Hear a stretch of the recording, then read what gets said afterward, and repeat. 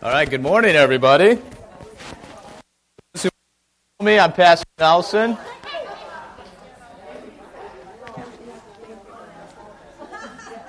I'm a pastor here. So, I haven't seen you since March, I think, right? Before Easter. Well, and you won't see me next week, so one and done. Okay, well, hopefully,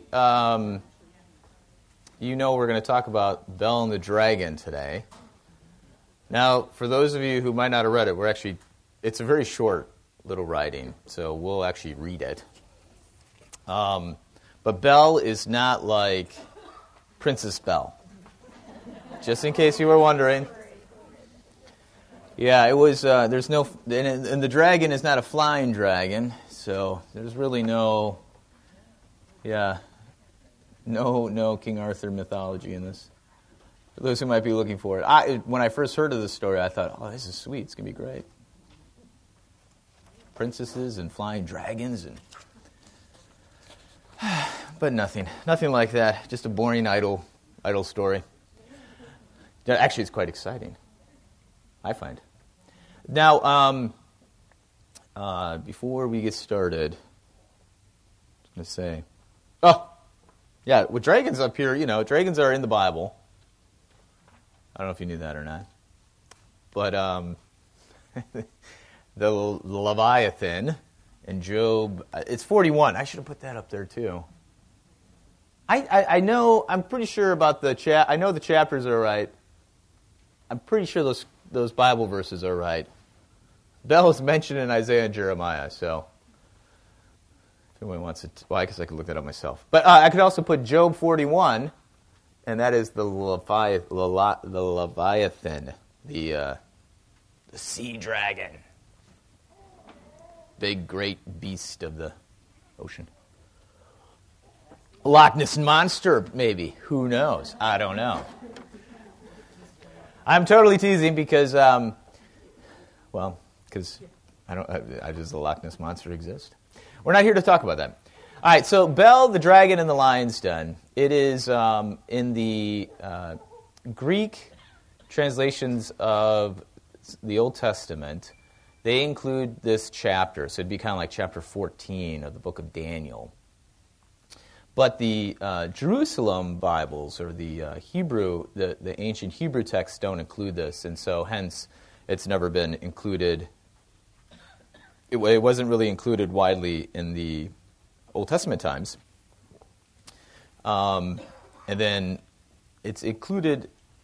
It's not included any sort, like in our Bible, of course, and even in the Roman Catholic canon and Eastern Orthodox, it's deuterocanonical. It doesn't hold as much weight as chapters 1 through 13. Okay, anyways, so when you read it, it's going to be fun to read because there's a lot of interesting things in there, but some of the things in there are a little bit of a confusing. Anywho, all right, so what is it all about? It's a detective story. It's a battle, and it's a miracle story. But I think most of all, it's a story about what to do when you are the religious minority. How to handle yourself in a society that does not fundamentally have your religious worldview. Okay. Well, I mean, it is also about like how God is the one true God and how He saves His people. But it's more of an application, I guess. I'm bringing up. So if you got your apocryphas handy, if not, you can listen. But we're going to read the first part, which is the longest part, 1 through 22. And this is about Bel and Daniel and Cyrus.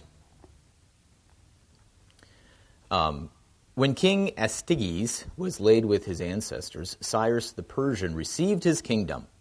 And Daniel was a companion of the king and was the most honored of his friends. Now the Babylonians had an idol called Bel, And every day they spent on it 12 bushels of fine flour and 40 sheep and 50 gallons of wine. The king revered it and went every day to worship it. But Daniel kept worshiping his own God. And the king said to him, "Why do you not worship Bel?" He answered, "Because I do not revere man-made idols, but the living God who created heaven and earth and has dominion over all flesh." The king said to him, "Do you not think that Bel is a living God? Do you not see how much he eats and drinks every day?" Then Daniel laughed and said, "Do not be deceived, O king, for this is but clay inside and brass outside, and it never ate or drank anything." Then the king was angry, and he called his priests and said to them, "If you do not tell me who is eating these provisions, you shall die. But if you prove that Bel is eating them, Daniel shall die because he blasphemed against Bel." And Daniel said to the king, "Let it be done as you have said." Now there were 70 priests of Bel, besides their wives and children. And the king went with Daniel into the temple of Bel. And the priests of Bel said, "Behold, we're going outside. You yourself, O king, shall set forth the food and mix and place the wine and shut the door and seal it with your signet. And when you return in the morning, if you do not find that Bel has eaten it all, we will die. Or else Daniel will, who is telling lies about us." They were unconcerned, for beneath the table they had made a hidden entrance, through which they used to go in regularly and consume the provisions. When they had gone out, the king set forth the food for Bel. Then Daniel ordered his servants to bring ashes, and they sifted them throughout the whole temple, in the presence of the king alone. Then they went out, shut the door, and sealed it with the king's signet, and departed. In the night the priests came with their wives and children, as they were accustomed to do, and ate and drank everything. Early in the morning the king rose and came, and Daniel with him. And the king said, "Are the seals unbroken, Daniel?" He answered, "They are unbroken, O king." As soon as the doors were opened, the king looked at the table and shouted in a loud voice, "You are great, O Bel, and with you there is no deceit, none at all." Then Daniel laughed and restrained the king from going in and said, I can't really laugh at this, "Look at the flour and notice whose footsteps these are." The king said, "I see the footsteps of men and women and children." Then the king was enraged, and he seized the priests and their wives and children, and they showed him the secret doors through which they were accustomed to enter and devour what was on the table. Therefore the king put them to death and gave Bel over to Daniel, who destroyed it and its temple. All right, that's the first scene. Curtain.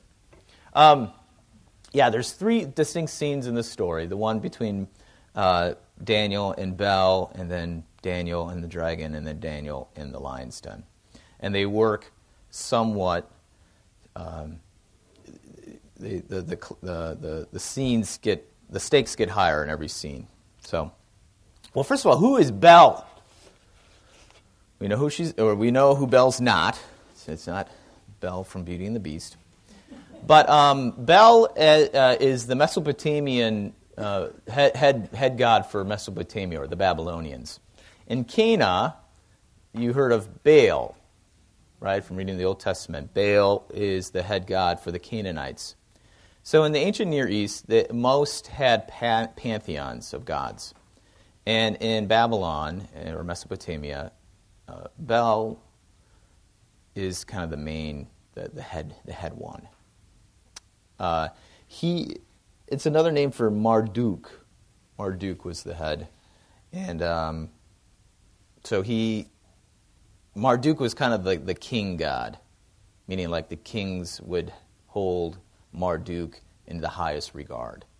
Where everybody else could utilize the gods for whatever purposes they needed, the king looked to Marduk for leadership, wisdom, guidance, because he was the king of the gods. So he also looked over the city of Babylon, and he was the creator god. And that's important for us to remember, that Marduk, or Bel, is the creator god, according to Mesopotamian cosmology, the way the world works. Okay, so I have an old Assyrian cylinder image there from a nice book by John Walton, who's a professor at Wheaton College. But he, it's Marduk is on the right side, and he has his dragon next to him, and he's going to, I don't know who the other things are, but Marduk and his dragon are on the right side, and they're ready for conflict. But, so we already find out that Marduk, or Bel, and the dragon go together. Now, what does Cyrus say about Bel from verse 6? And this is important for us to kind of distinguish how or what are the parameters that distinguish kind of a true confession of who God is and why he's God versus kind of an idol. And, yeah, Krista. The king thinks he is living because he can eat and drink. That's right. This is important for us to realize is that fundamentally the king has no understanding of who God is or what God is, right? Mainly because if he's the creator God, logically speaking, would he have any need or dependence upon his creation for sustenance? No. He's a creator God. He can make his own food. He doesn't need people to give it to him. Now, contrast to, of course, what Daniel says about the living God, and that is from verses 5. I'm sorry, hang on. What does Daniel say about Bel? Well, he's man-made because he's from created stuff, brass and clay. And, of course, brass and clay can't eat. He's calling something what it is. We'll see this throughout all three of the stories. This is a strategy for Daniel. Okay, and then, what does Daniel say about who the living God is? He is creator. Who did he create? And what does he do? Yeah. So I had the ESV translation of the Apocrypha, and I think you guys have the King James version. So the way it's translated over here is dominion over all flesh. So he's a creator of heaven and earth, and he's in control of things. He's not dependent on anything or on anyone. Okay? And so if you think about that, if the living God is truly creator of heaven and earth and has dominion or sovereign over all things, then he is, there's no, nobody's nervous in this situation. And if you see, Daniel does not show any signs of nervousness, exasperation, or pressure. He's just kind of, all right, let's do this. Let's not worry about, okay. That's important for us to kind of consider. All right. Now, what's interesting about this ruler, or at least I think it's very interesting, is that there is a certain desire from the ruler. And I think it appears that the ruler is genuinely interested in a living God. Because you see that in verses 6, 8, 9, 18, and then you see it again in 24 and 41, where, do you not think that Bel is a living God? He's kind of offended. He's like, well, look at this. Of course he is. And then, of course, with such fervor, he wants to make sure that this is true. His words to the priests are, you better tell me right now who's eating these things. And this is important for us because we'll kind of contrast how the king relates to reacts to this and how the people react to this in the next story. All right. Of course, then, how does Daniel defeat Bel?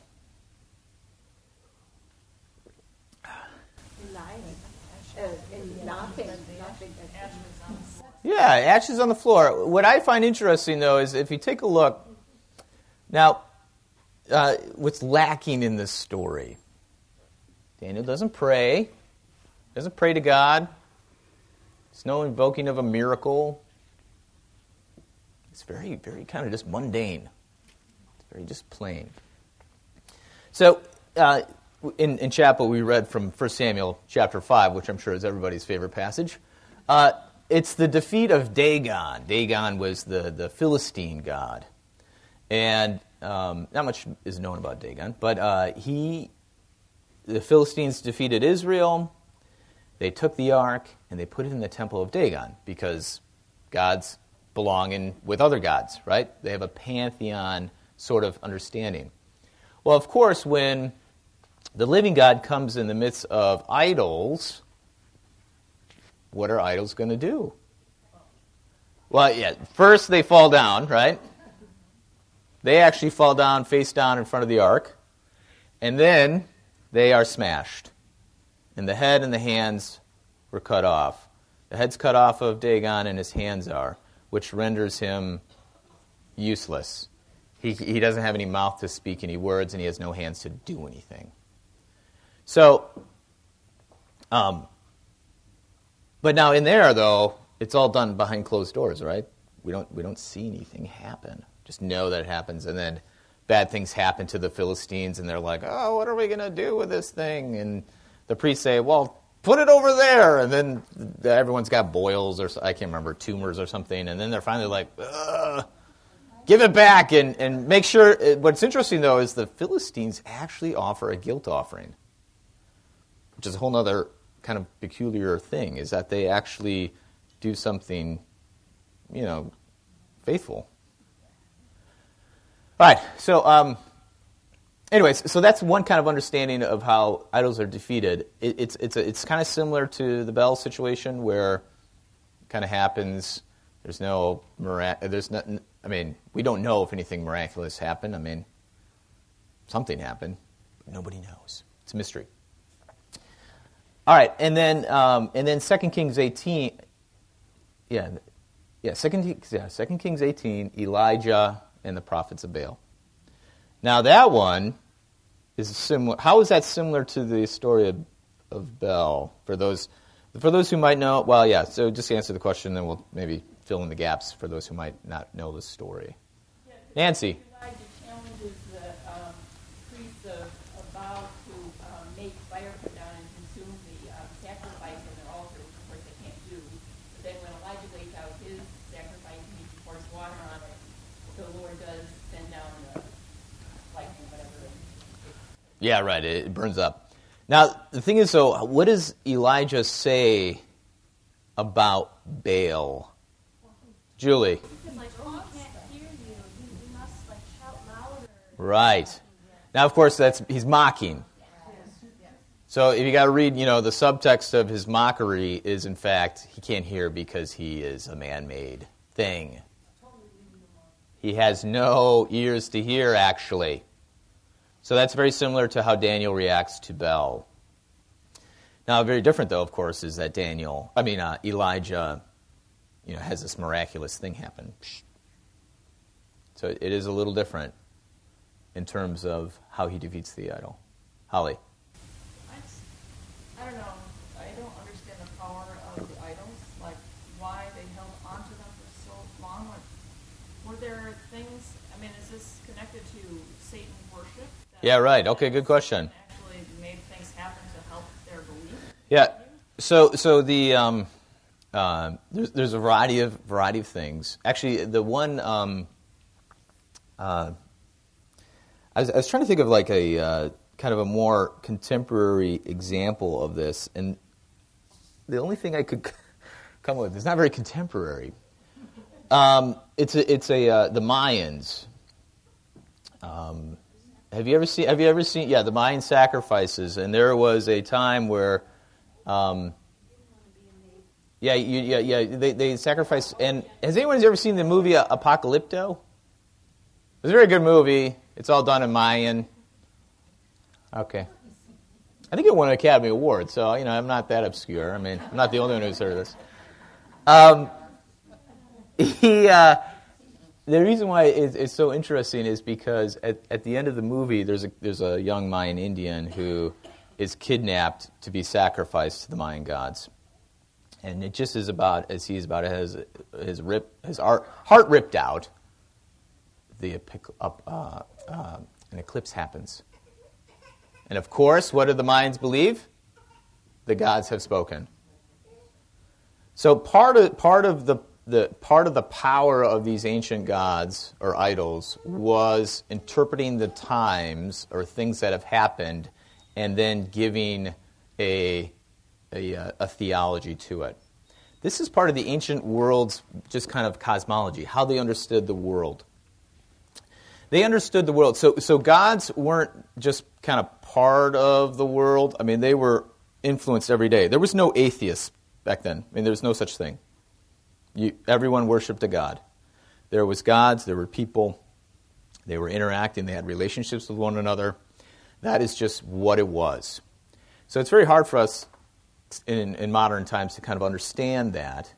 So you would go through life, and anything good happens, you, of course, equate to something the gods gave to you. Something bad happens is punishment to which you need to appease. And, of course, what's interesting about the Mayan, this movie, is that clearly their society is falling apart. And they keep sacrificing these people to the gods, thinking that if they just keep doing it, it's going to get better. Well, what's interesting is that that's the very thing that's actually killing them, because they're killing people. They can no longer use their own people. They got to go to other like cities or towns or whatever to get them. And, of course, when you have that many dead people lying around in parts, what inevitably is going to be shared? Disease. So what you find out is in this ancient cosmology, the way that the ancient world worked is that they really saw everything in terms of reciprocity. God blessed me. I must be pretty good. Of course, how does the king understand that? I'm king, so I'm the best. And everybody revered him. We'll actually see this at the end of the story of Bel and the Dragon. And then if bad things happen to you, you're terrible. You got to do something to appease it. You got to change your ways, or you got to make sacrifices. There's something that you've done. Now, of course, this cosmology has influenced what? Even church, right? So this is where it is somewhat difficult for us to kind of put ourselves in the midst of that society back then, but that's kind of fundamentally it. Is they already had the frame of mind that gods were active in the world. Anything good happened was because of the good works. That's how we would talk about it, but of the gods blessing them based on what they've done, and then God's reprimanding them or punishing them based on what they've done. Or possibly just having fun. Yeah, certain gods were arbitrary. That's exactly right. In fact, one of them is Ishtar, whose symbol was the lion. And that could play in the Lion's Den story. I don't think so, but it could. So, yeah, Ishtar was a paradoxal. She was a goddess who was both at the same time like caring, but also a prostitute, and all these things. And so people were never really sure what was happening. That was another thing too about ancient cosmology. That's very different than Israel's cosmology. Nobody was sure about anything. So they always did these things with kind of, I hope God relents, which is in the Jonah story. Jonah goes to 40 days, and the city will be overturned. The king says, let's everyone repent and put sackcloth on, and who knows? Maybe God won't do it. I mean, that's a classic ancient cosmology response. Maybe. So, which is very different than Israel, which speaks very confidently towards God. Nancy? Yeah, I was going to say, in Africa, their cosmology wasn't as developed. Instead of these gods, they thought there were all these spirits living around. Right. If you think it was kind of amoral, because God was so distant from us. He didn't give a rip about your relations with others.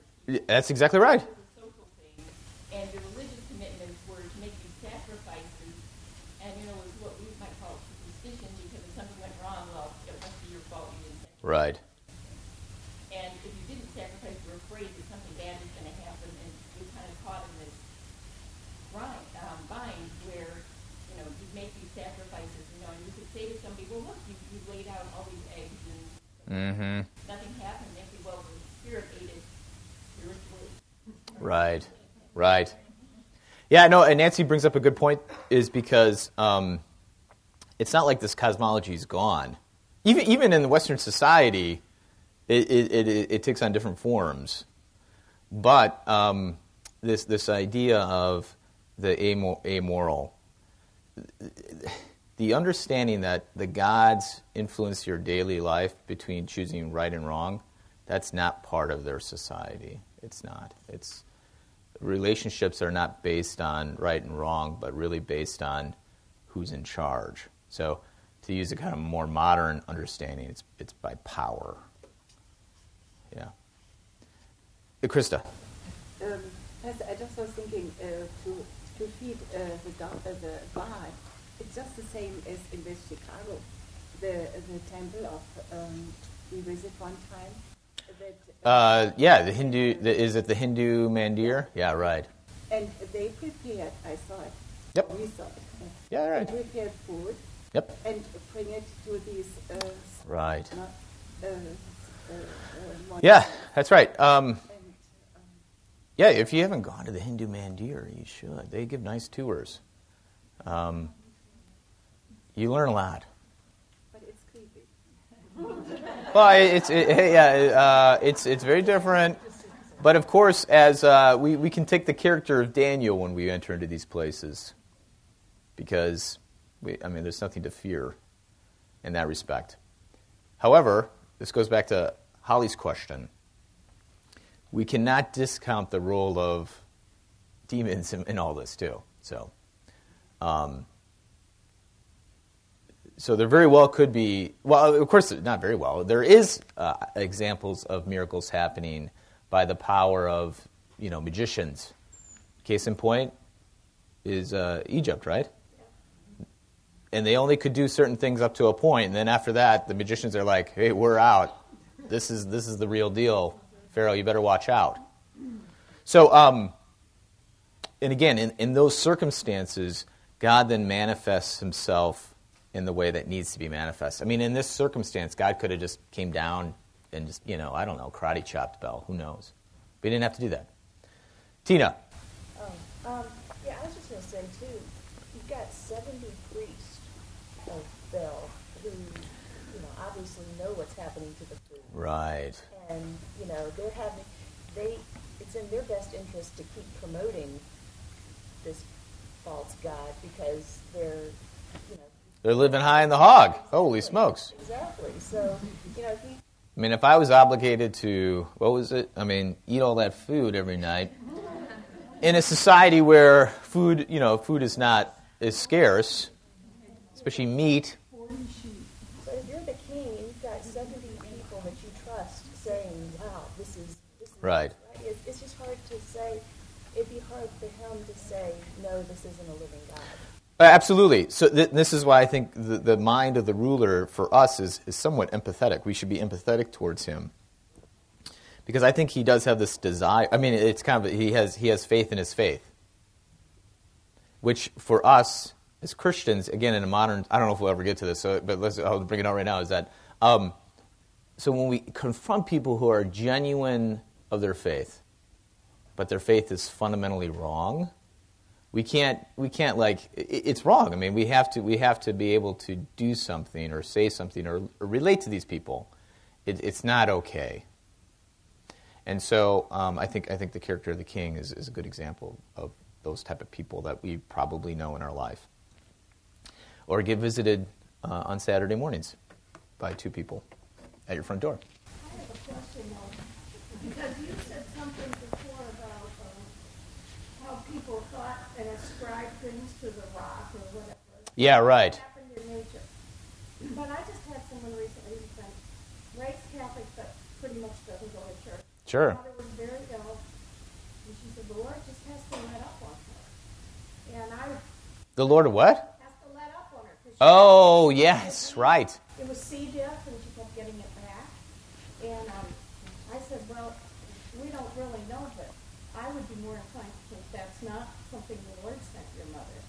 But, the demons sent your mother, or the evil forces of the world, rather than the Lord. But that's how people still think sometimes. Well, the idea, though, of God have dominion over all flesh means fundamentally God is in control. So even in a circumstance where bad things happen to people, God is in control. In fact, this is a very interesting topic that I actually am kind of interested in, so I'm going to try to withhold myself from it. But in the Middle Ages, there was this thing called the arts moriendi, the art of dying.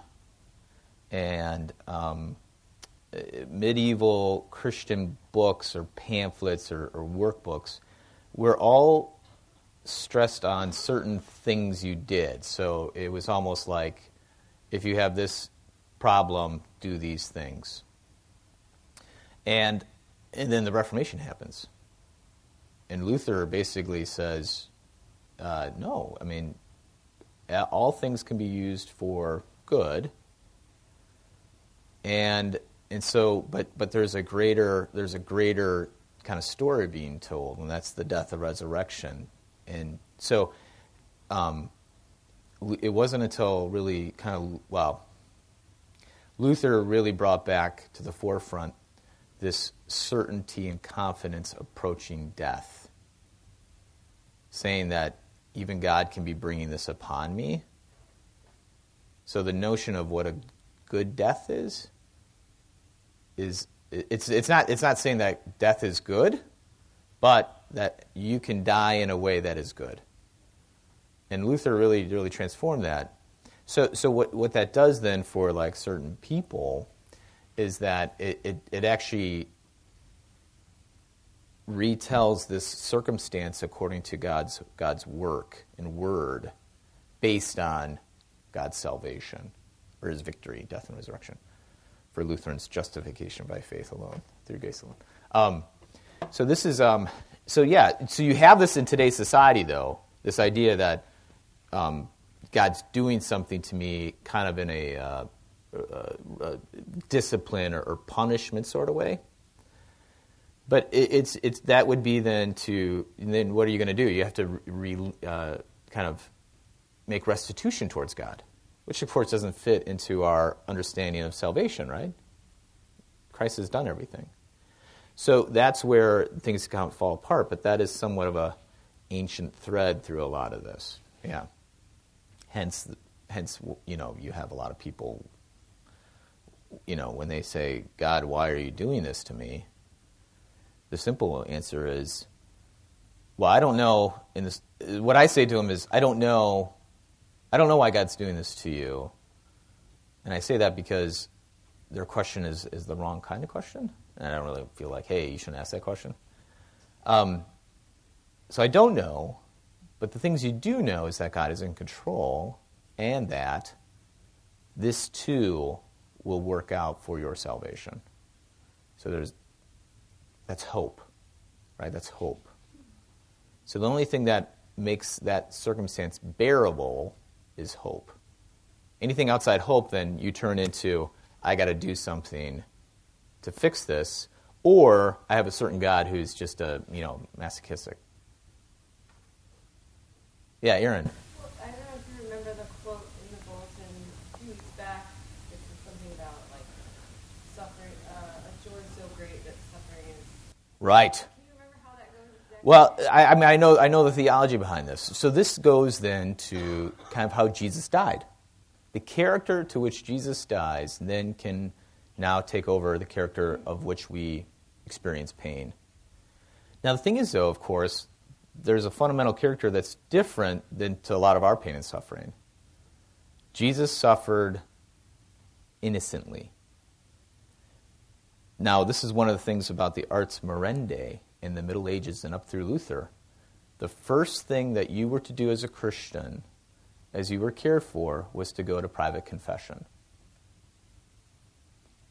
Now, why would that set the record? Why would that put you back into the right place? So why would that put you in the right place as you proceed towards death? Because who would you be put in line with? Jesus. But if you enter into death still holding on to something, that you can do it on your own, or that you are somehow have considered, still thinking about this, this suffering is really unjust and someone has done to me and they need to fix it, or then you can't suffer. You can't experience the joy of that suffering. Maybe you could, but that's going to be painful and hard. And you're going to be resenting then throughout this whole thing. When I say the whole experience. So this is one of the great things about the Ars Moriendi and the role of confession and pastoral care as you approach death, is that this is the time to just let go. You're going to die. You're suffering. And don't hang on to that stuff as you enter into death. Confess it, let it go, and have Christ lead the way into death. Because he's the one who's entered into death. He knows the way out. So the theology behind that margin comment is wonderful. It's beautiful because it gives us great hope as we experience tragedies and sufferings. But I've talked to so many people who, well, I'll give you another. For those who like to read or watch movies, I may have mentioned this before. The Diary of the Country Priest.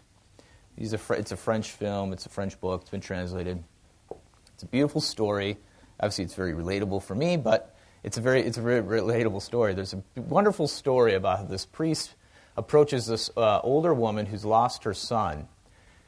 And she's lost her son, and she hasn't really moved from the day he died. Even though it's been decades, she still has a picture of him as a little child. And now she's, you kind of figure it out that she's close to death. So the priest, who's young and he's got his own problems, recognizes that she's angry at God and she's holding this contempt. But she hides the contempt under this terrible tragedy.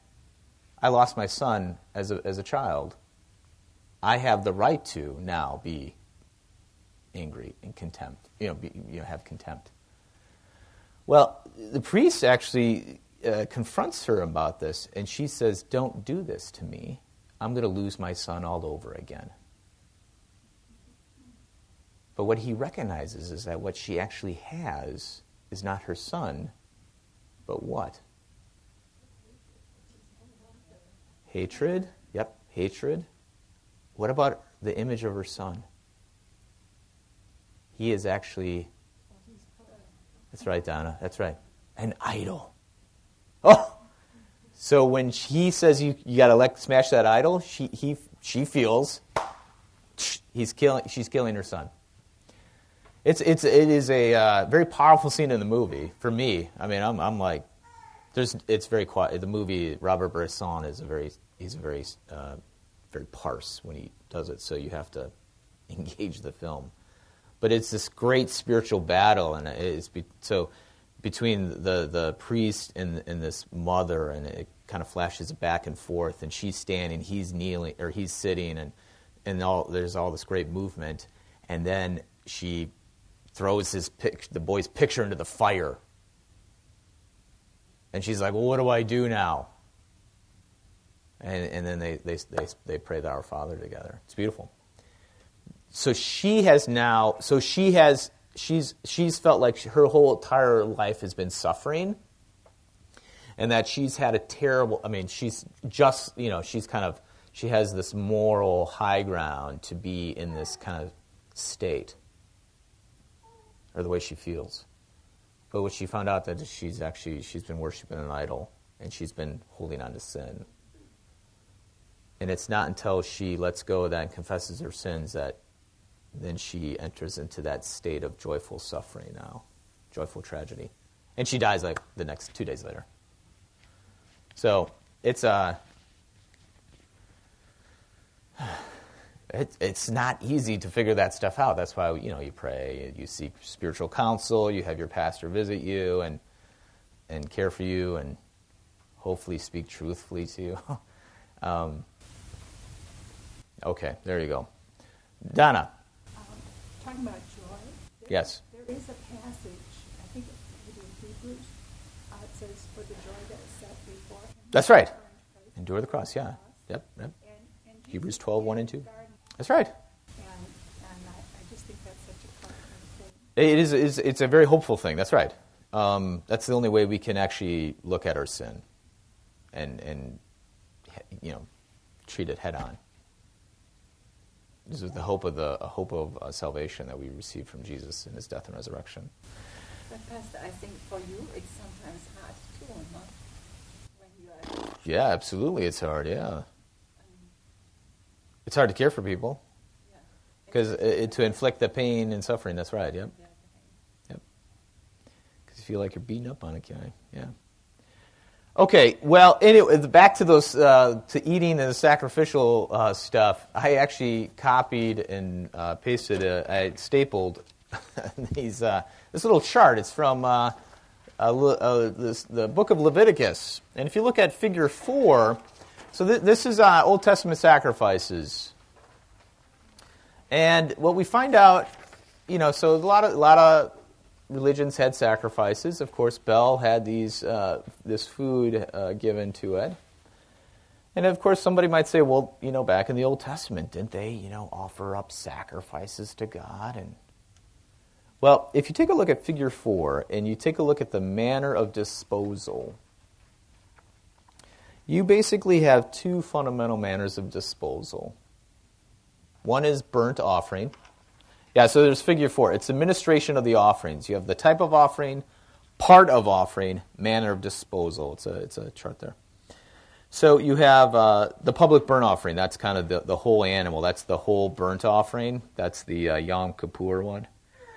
Burnt on the offer by the officiating priest. That means the whole thing just burnt up. Theoretically, nothing left over. But if you keep looking down that right-hand column on the manner of disposal, you have burnt, and now you have eaten, burnt, eaten, incinerated. So there you go. I mean, that's the same. Eaten. Now, the one that I had to look up, but I didn't actually look up, is the property of the officiating priest. I'm not sure what they did with that. But eaten.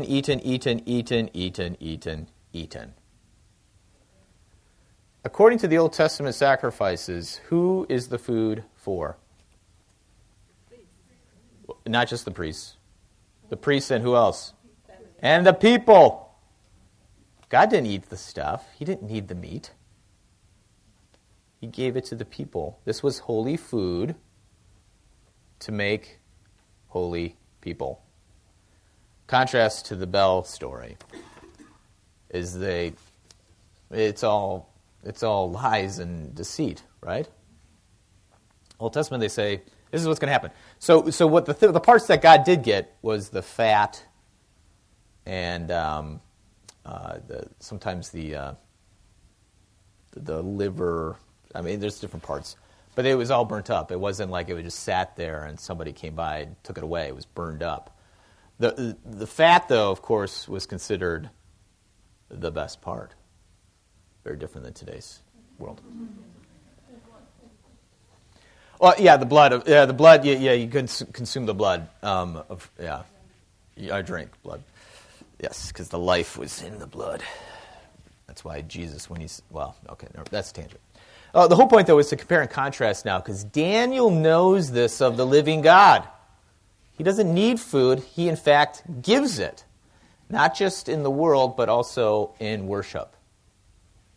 So, Krista, when you talk about going to the Hindu mandir, I mean, this is the thing. We go to church not to give food, but to receive food. God is giving his gifts out in worship. So Daniel, of course, knows this. And that's why he thinks it's kind of a sham. He knows it's a sham. Now, he doesn't know exactly how it works out, right? He just knows that somebody's going in there, someone or something is eating that food. Because he knows the one living God. If there's a living God, they give food, they don't take it. Which completely transforms why we go to church, right? We don't go to church to appease God. We go to church to receive from God. Forgiveness, life, salvation. And that is why that's the only place we can get it. Okay. Ooh, the dragon now. Ooh, I don't know if we're going to have enough time here. We might just have to, skip along here. All right, so starting in verse 23. There was a great dragon, which the Babylonians revered, and the king said to Daniel, you cannot deny that this is a living God, so worship him. Daniel said, I will worship the Lord my God, for he is the living God. But if you, O king, will give me permission, I will slay the dragon without sword or club. The king said, I give you permission. Then Daniel took pitch, fat, and hair, and boiled them together and made cakes, which he fed to the dragon. The dragon ate them and burst open. And Daniel said, see what you've been worshiping? When the Babylonians heard it, they were indignant and conspired against the king, saying, the king has become a Jew.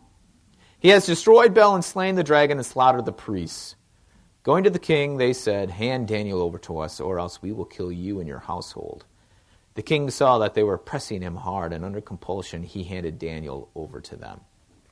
Okay, so this is a transition, great transition here. But, what is the dragon? I don't know. We take a look at all these images from the ancient culture, and some of it looks like a snake. Most of the pictures look like some large snake. George and the dragon, the dragon slayer, St. George. Yeah, thank you. King George was the madman, right? Yeah, or no. Right. Well, okay. He turned out to be a madman, right? That's a little, American Revolution history. Okay. St. George. St. George slays the dragon. There's a lot of theories about that because depending on the area where he was at when that actually happened, it was probably like a large alligator or crocodile.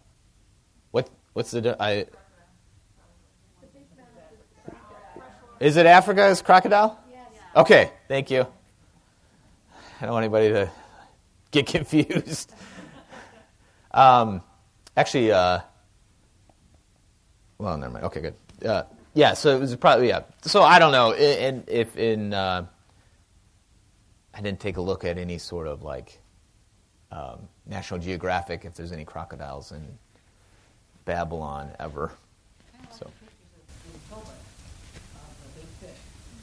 That's right. Yeah.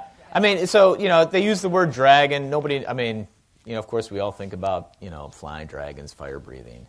That's not what this word means. So, okay. It means some large reptilian, scaly, scary animal. So the Leviathan also is sometimes used with the word dragon. Okay. In Job 41. The dragon's important. It's kind of it carries divine properties because hung out with Marduk. Now, of course, now the stakes are getting higher for Daniel, right? Bel was a statue, couldn't physically hurt Daniel. Now, of course, the snake can eat him. Snakes are scary. So. When Daniel says, "Hey, I'm gonna kill this snake or this dragon without a sword or club," I'm sure the king is thinking, "Yeah, right. This is impossible." But of course he does. Now, whatever this, I don't know, some bomb or whatever he makes. I don't know what happened. Some people, there's some silly things where it's like some sort of bad gas that, it just causes them to, I don't know. The guy dies. The dragon dies. Kind of violently. Again, there's no prayer, there's no, God, please, defend me against this dragon. Again, he just exposes the dragon for what it is. It's just an animal. It's a creature that can die. So, he shows that very kind of graphically. Now, the thing that's really interesting for me, though, is the response, the people's response. Who's now in charge by the end of this little section? The people. Yeah, the king has basically abdicated. He's lost all power. So the last section really has nothing to do with... It has more to do with the king personally now. The people throw... Okay, yeah, so the people are more concerned about hanging on to what? Their gods, their society, their values. They're not interested in truth. Okay, where the king appears to be more interested in kind of what's really happening. Holly.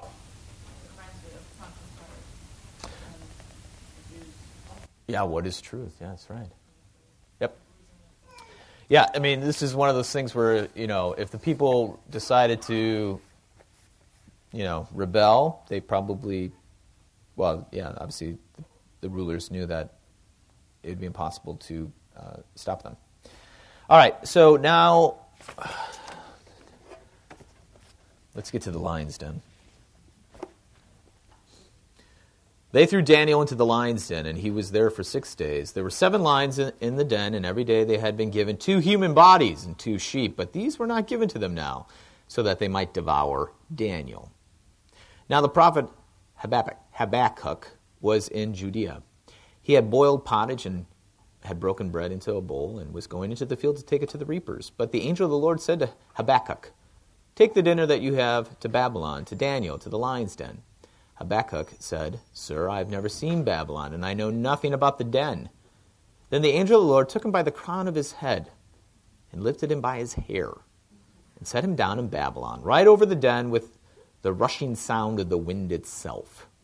Then Habakkuk shouted, "Daniel, Daniel, take the dinner that God has sent you." And Daniel said, "You have remembered me, O Lord, and have not forsaken those who love you." So Daniel arose and ate, and the angel of God immediately returned Habakkuk to his own place. On the 7th day, the king came to mourn for Daniel. When he came to the den, he looked in, and there sat Daniel. And the king shouted with a loud voice, "You are great, O Lord God of Daniel, and there is no other besides you." And he pulled Daniel out and threw into the den those who had attempted his destruction, and they were devoured immediately before his eyes. Ugh. Okay, it's a very peculiar little strange ending here, considering the first 2 episodes are very just kind of normal. I mean, there's no miraculous things happening. Maybe the bomb that Daniel made could be a miracle. But now we have the prophet who's in Judea somehow he's transported by the angel of the Lord and by his hair, which I'm sure that was great, and given Daniel a porridge or pottage or whatever that is. I don't know, some stew. Now, the lion, though, in ancient Babylon is very interesting. I already mentioned it's a symbol for Ishtar, a goddess, but also lions were associated with the king. And so there was, actually, I didn't include, I just showed, there's the gate of Ishtar, that's on the right side there, and then there's a lion picture from that gate. That's from ancient Babylon. Okay, so that's in But that's in Berlin, yes, that's right. That gate is physically in Berlin, but it was from Babylon. And I think this is kind of reconstructed too. So, it's really beautiful. yeah, it's quite amazing, especially if you think about it in terms of where it was at and the character of the buildings back then. But okay. Anywho, so people would walk into Babylon through this gate. They would see the power and the authority of the king, the animals, all represented that. Actually, I didn't show. There's another one too. There's an ancient lion. That's still around Baghdad right now. But what did I say? Oh, so yeah, there's also some other great images of a lion being released and the king. So lions were kept around because kings would go on hunts, and they would hunt the lion, and everyone would be like, "Oh my word! Look how powerful the king is! He can even hunt a lion." So that's why most likely that's why the lion's den was even around. Now, den, we don't know exactly what the den is because lions don't really live in that kind of environment. So either they were replacing the lions often or den is just kind of you go to Lincoln Park Zoo, see it. Yeah. Was the king the same king? Is it supposed to be the same king that... In all 3 episodes? Yeah. Yep. Oh, I guess we learned. Well, my question is, why now does he confess Daniel's God to be a living God? And it's because now he is defeated. The king is defeated. Where before it was Bel and his dragon, Marduk and his dragon, now he is defeated. He has nothing left to say. He's been rendered powerless because the lions have been defeated. Now again, who was in control after the dragon? The people. They threw him into the lion's den. The lion is the sign of authority and power in Babylon. And now that has been rendered powerless. So there's nothing more for the king to do except for to acknowledge what is actually true. That the God of Daniel is the living God, and there is none like him. All right.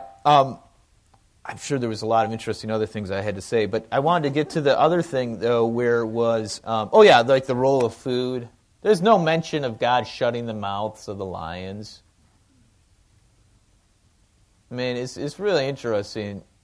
And I was really trying to figure, I really wanted to find even if it was some obscure authority, to say that the food given to Daniel was given to the lions.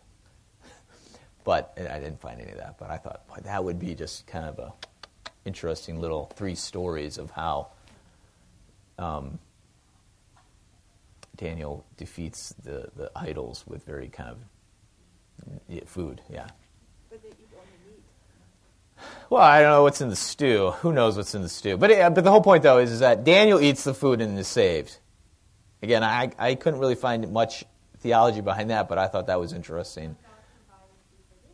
Yeah, but the thing is, though, did the food defend the lions off, who theoretically should be starving now because they haven't eaten in a few days? You know? I couldn't figure that out.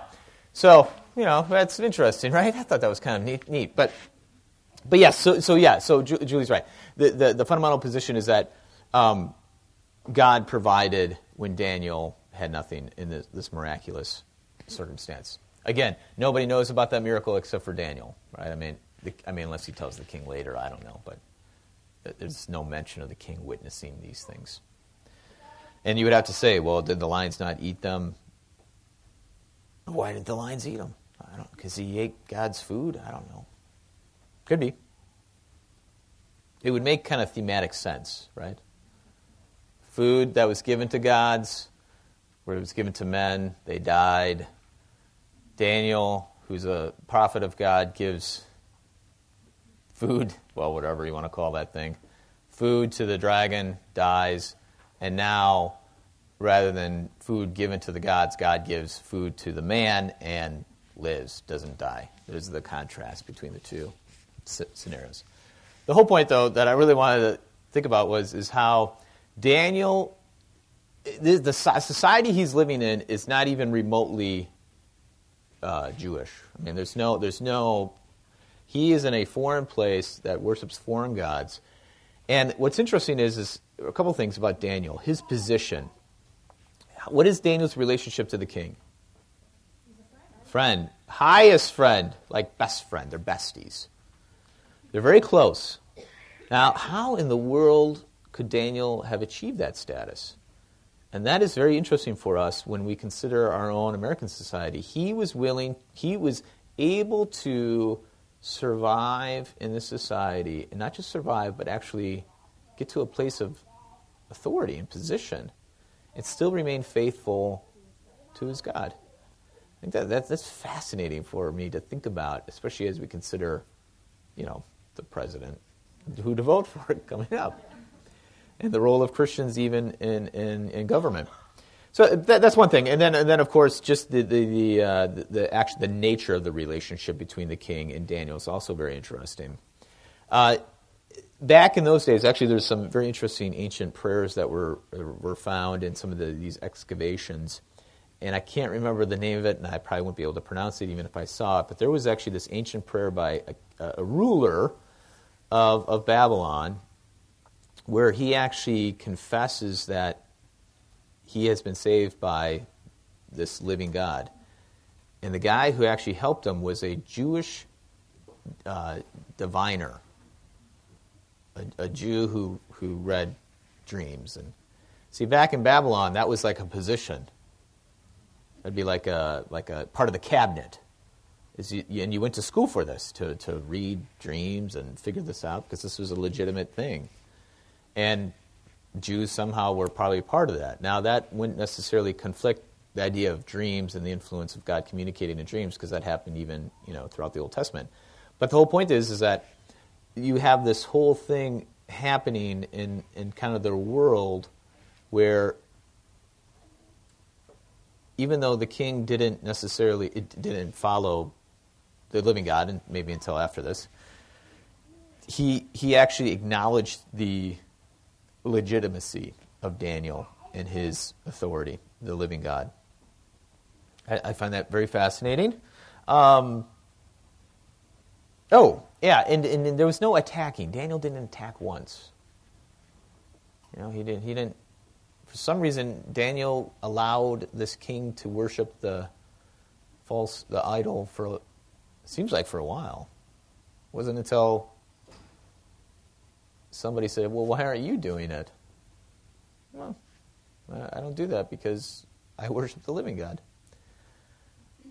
It's a very different kind of witness than kind of what the people who show up on my door on Saturday morning do. We had one last night, in fact, next door, who wanted to talk to me, and I said, no, thank you. But I'm wondering if that could help us inform us of how we now begin to live the Christian life in today's Western culture. Is that there is a quiet confidence in Daniel that probably is more applicable to us today than we might think of, go back 30, 40 years when it was very normal for Christians to go door to door, sit on the corner, and do these things. Now, I'm wondering if Daniel's way of handling his faith is probably more